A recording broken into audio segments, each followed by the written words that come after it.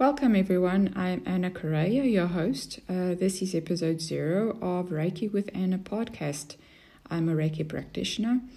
Why did I become a Reiki practitioner? Well, I always struggled with anxiety and always looked for natural ways to cure and treat myself. In 2004, after giving birth to my son, I went through a rough patch with depression and anxiety. And I found that Reiki brought the balance and healing that my body needed. It has been a journey.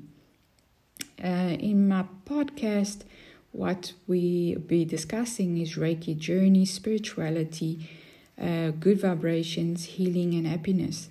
I will interview guests where we'll be sharing their stories and of course so much more. Thank you. Hope you join me.